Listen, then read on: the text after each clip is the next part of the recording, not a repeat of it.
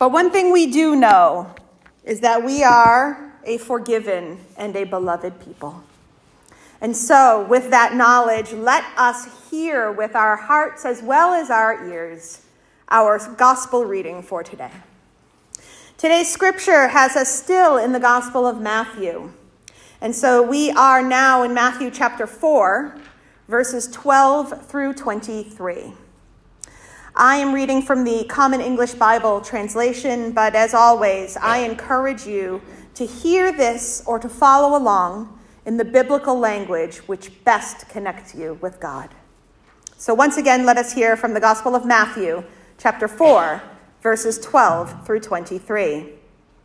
And we start with Jesus' move to Galilee. Now, when Jesus heard that John was arrested, he went to Galilee. He left Nazareth and settled in Capernaum, which lies alongside the sea in the area of Zebulun and Naphtali. And this fulfilled what Isaiah the prophet had said. Land of Zebulun and land of Naphtali alongside the sea, across the Jordan, Galilee of the Gentiles. The people who lived in the dark have seen a great light, and a light has come upon those who lived in the region and in shadow of death. And from that time, Jesus began to announce, "Change your hearts and lives. Here comes the kingdom of heaven." Now let us hear of Jesus' calling of the first of his disciples. As Jesus walked alongside the Galilee Sea, remember, he's just moved there. So as he's walking alongside the sea, he saw two brothers, Simon, who was called Peter, and Andrew, throwing fishing nets into the sea because they were fishermen. "Come and follow me," Jesus said, "and I'll show you how to fish for people." Right away, they left their nets and followed him. And continuing on, he saw another set of brothers, James, the son of Zebedee, and his brother John. They were in a boat with Zebedee, their father, and repairing their nets. Jesus called them, and immediately they left the boat and their father and followed him. And so Jesus traveled throughout Galilee, teaching in their synagogues. He announced the good news of the kingdom and healed every disease and sickness among the people. Thus ends our reading. These are the lessons of God for the people of God. Thanks be to God. Now, this encounter with Jesus at the lakeshore is one that may seem familiar to many of us who grew up in a Jesus-focused faith tradition. And in fact, you may have heard it in a few different ways, but all of us, I think, who are familiar with it, may have a different version being our quote-unquote favorite. Because everyone has a favorite text, right? Yeah. It's not just me, clearly. Mm-hmm. Each of our synoptic gospels, and we call them our synoptic gospels, the Matthew, Mark, and Luke, because they all create like a synopsis. They all present a similar narrative related to the life of Jesus. Each one speaks of this moment, but gives us a different version of the encounter. Each has a different attention to a different detail. And depending on the message, that detail is what they need to convey their particular understanding of Jesus, who Jesus is to them and their particular community of concern. And so I don't want us to think that just because we have different varying versions of the same story, it doesn't make it true. We all have had those moments where we have been in a situation and everyone has had a different perspective of what's been happening. Amen? Our biblical texts are no different. And I find comfort in that. Now, Matthew in particular is different because it is what many scholars consider the most Jewish of the Gospels. That's the reason why, even though it's not the oldest Gospel, it occurs first in our canon, because it is the natural pickup from the storyline of the Hebrew Scriptures. It is the most Jewish of the Gospels. Matthew is a Jew writing to other Jewish people. And so his focus is on reminding or convincing first century Palestinian Jews that Jesus is, in fact, the promised Messiah that they have been waiting for their whole lives, the Savior, the Anointed One, the one who's going to make everything better. Fun fact, the Gospel of Matthew is the only book to point out that Jesus came not to abolish the law, but to fulfill it. That's why we have this kind of seemingly random, to us at least, start to our text about Jesus' comings and goings and where he moved to and where he settled, because Matthew is putting out there that first and foremost, Jesus is meeting all of the criteria that have been put forth by the Hebrew texts about who the Messiah would be and how you would know them. That is how Matthew is starting off, because he wants you to know that Jesus' movements is a marker of his true identity. He makes a point to alert the hearer or the reader that Jesus is all he says he is, because he continues to check off all of the messianic boxes. But that's not what I want us to focus on today. Just giving a little bit of information as to why this text looks the way it does. We can always have a Bible study on prophetic traditions at some other time. I'm sure you all are just so excited for that. But what I want to dig deeper into is not the fulfilling of the prophecies, or even at the end of our text, the healings and miracles. What I want to dig deeper into is what happens in verses 18 through 22. What the Matthew text refers to as the calling of the first disciples. Now, on the surface, this act of dropping everything and following Jesus seems in and of itself miraculous. Amen? Amen. How many of us here would be willing to just drop it all if somebody showed up at your place of work and was like, hey, leave that, come follow me? It depends on if you really like your work, right? It really depends. But that in and of itself seems miraculous. And when you read the chapters of Matthew leading up to where we find ourselves today, which, of course, everyone's read the previous chapters of Matthew. I mean, that's just silly to expect that you wouldn't have. But when we read up to this point, there is no real explicit mention of these guys ever having any previous experience with Jesus. So why in the world would these guys just drop everything and follow a random itinerant preacher? One of, might I add, many random itinerant preachers claiming to be the Messiah at that time. Remember, these are folks who rely on fishing. This is their main means of supporting themselves and their family. It's their entire livelihood. So the fact that this detail is added by Matthew, that they drop everything and follow, is a really big deal. And this is why, when we wonder, why would they ever do this? This is why it's important to remember, as I mentioned before, that our three gospel writers give us different details about the same moments of Jesus' life and ministry. And sometimes, again, another shocker for everyone, so I'm glad you're seated, sometimes you got to look at everything to get all of the information in order to make sense of something. Amen. Isn't that a fun little truth bomb there? And so if we look at Matthew, Mark, and Luke in conversation with one another, we get a more complete picture of what's happening, and we can explain why they would have left everything the way they did. Because you see, when you read the three Gospels together, you realize these guys probably knew Jesus already. before they were even called from their boats.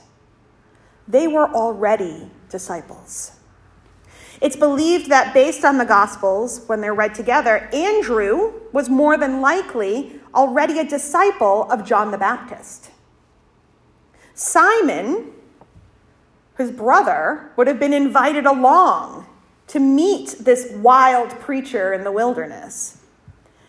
And he would have also, being a deeply spiritual man, been involved in John's ministry, which means that one or both of them may have even been present for Jesus' baptism, and therefore God's revelation of Jesus' true nature. Or, if they weren't there because they were fishing, they may have heard it from John the Baptist. They would have heard about what happened in the River Jordan, and they would have believed him.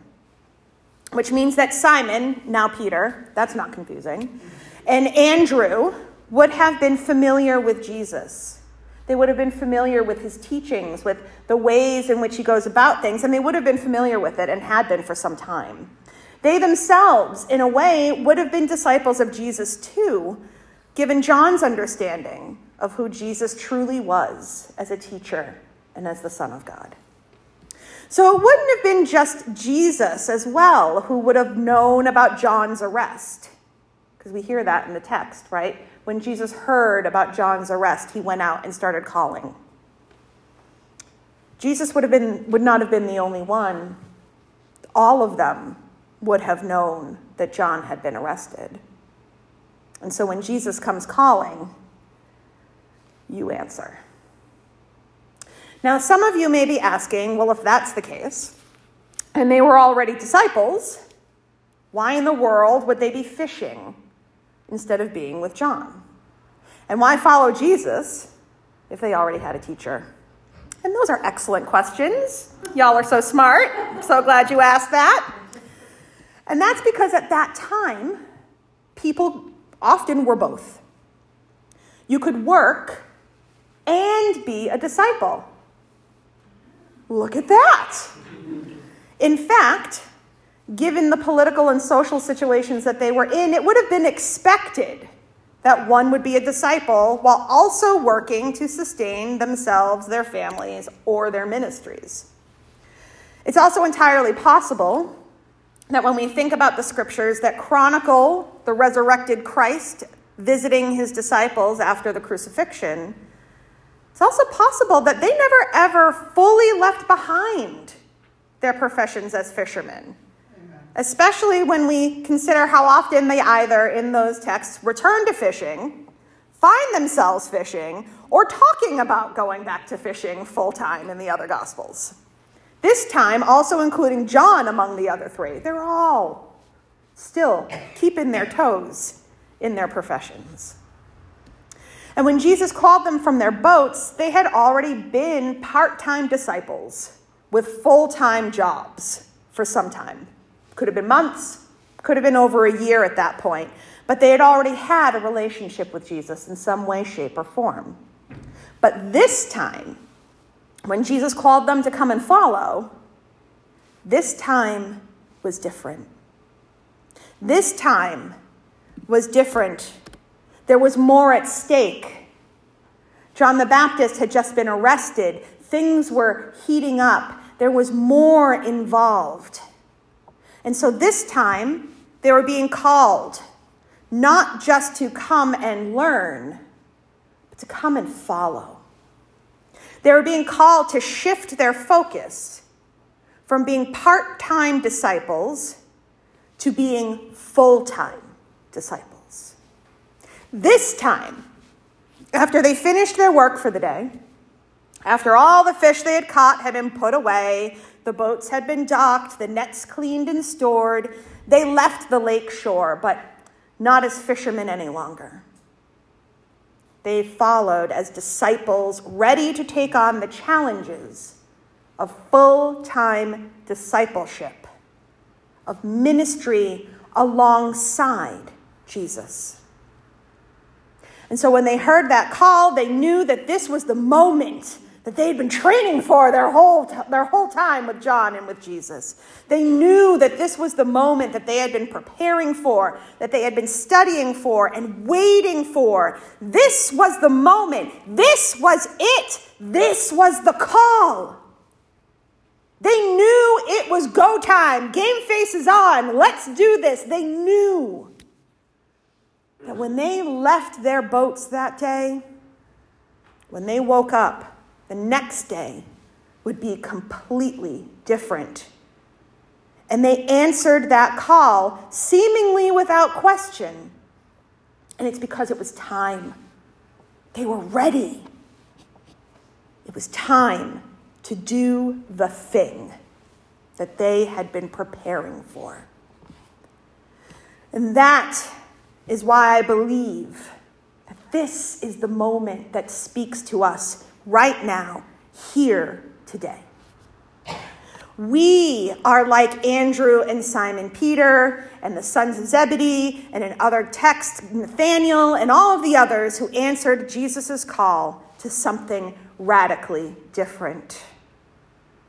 Because we, too, have been part-time disciples for a very long time. Many of us have been followers of Jesus for a good amount of time now. Even some of us have been learning and preparing for years, if not lifetimes. Amen? Amen. Some of us maybe have just begun our faith walk, either as Christians or as Jesus followers, people who are seeking to follow the example of Christ and are eager to learn more, and so they're learning on the fly. But all of us have been part-time disciples in some way, shape, or form.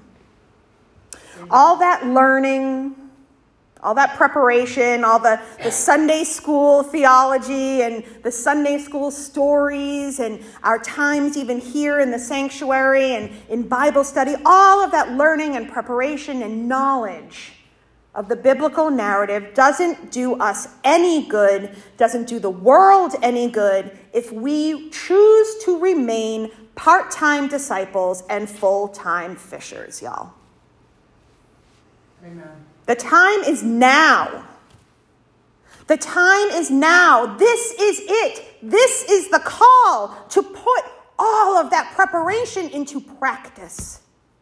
Now is the time. And in fact, the time has been now for some time. Amen. So if this is the sign that you've been asking for, you got it. If you've been waiting for the call, this is it. This is the time that has come, and we all need to make some major shifts in our lives to become full-time disciples. This is it, everybody. In other words, this is the time to ask ourselves as a people called Christian, as a church, yes, even as a denomination, United Methodists, I'm calling you out too. This is the time to ask ourselves, have we been living our discipleship fully, or have we been part-time disciples at best? Amen. Now, am I saying you need to leave your jobs or your families? You might want to. I don't know. But if I am not saying that folks, let's be honest here. Let's be honest here. There are days when even I need a break. But am I saying that you need to leave your jobs? Am I saying you need to leave your families or your lives behind to devote yourself to full-time ministry? That's not what I'm saying. A, that's not practical. B, I can't see many of us adapting to monastic life real well. But my question is, are you living a full-time discipleship life? Are you taking these lessons from our sacred texts? Are you taking these lessons of Christ, these examples of Jesus, And are you living them out full time? Are you actively engaging your faith in a way that allows you to bring your whole self to church and to seek ways to deepen your connection with God and Christ and the Holy Spirit? Because it's not just about what you get from worship, it's about what you bring to it as well. Are you actively engaging your faith? Are you actively finding the broken places in your worlds, in your spheres of influence, in the world around you, so that you can enter into those cracks in a way that embodies the command to love God with your whole heart and mind and spirit, and just as important, here's the tough one, loving your neighbor as yourself. Amen. In ways that are authentic and real and can be witnessed by everyone you come in contact with, whether they know Jesus or not. Are you part-time disciples, or are you living a full-time spiritual life? That is the question. And that is what I want us to sit with this week and in the weeks to come. Would you have answered the call the same way Peter and Andrew and the others did? Because we're not so different. We've been receiving instruction for quite some time. But when you're called, would you respond the same way? Would you have answered that call? Will you? Can you? These are the questions. And in truth, I believe that we all are capable. That each and every one of us here in this place and throughout space and time are capable of responding to the call, yes, I am ready. I have been ready. I have been waiting for this moment. I believe that we are all capable if we are willing to accept the challenge. The challenge to come and follow.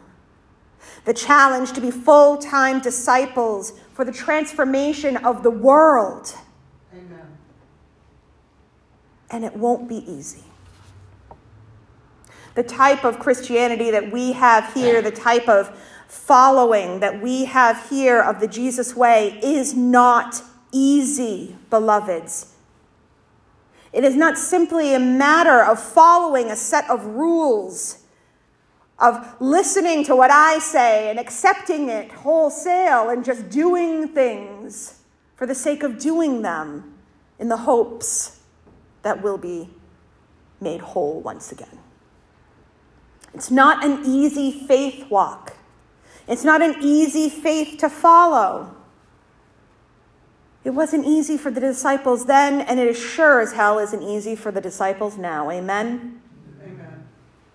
It won't be easy, but man, will it be worth it. Amen. It won't be easy, but ooh, will it be worth it? And it requires us to pray together and in private. It requires us to discern if we're ready. Are we ready? Are you ready? Part of that hard work requires us to record our priorities, to take a record, and to take a deep dive into who we are, how we move in the world, and who we want to be. It requires doing the hard work of holding up mirrors to ourselves, myself included, holding up that mirror to us, to each other, to our communities, to identify where those broken places are so that we can effect lasting change and transformation. It's hard work, but oh, is it worth it? And it requires us doing it together. It requires us doing it as a community, not alone. It requires fellowship. It requires us to do it together in ways that feed us spiritually and inspire us to go forth, to answer the call, and to do good and to do it well. The time is now, church. The time is now, beloveds. Answer the call. Come and follow. And let us embrace our calls to justice, to mercy, to humility, and to love in a way that makes our very lives testimonies to the good news of Jesus Christ. Are you ready? Because the time is now. Let us do this together. One people, one in Christ, one with God. Let us be full-time disciples, and let us do it together. May it be so. Amen. Amen.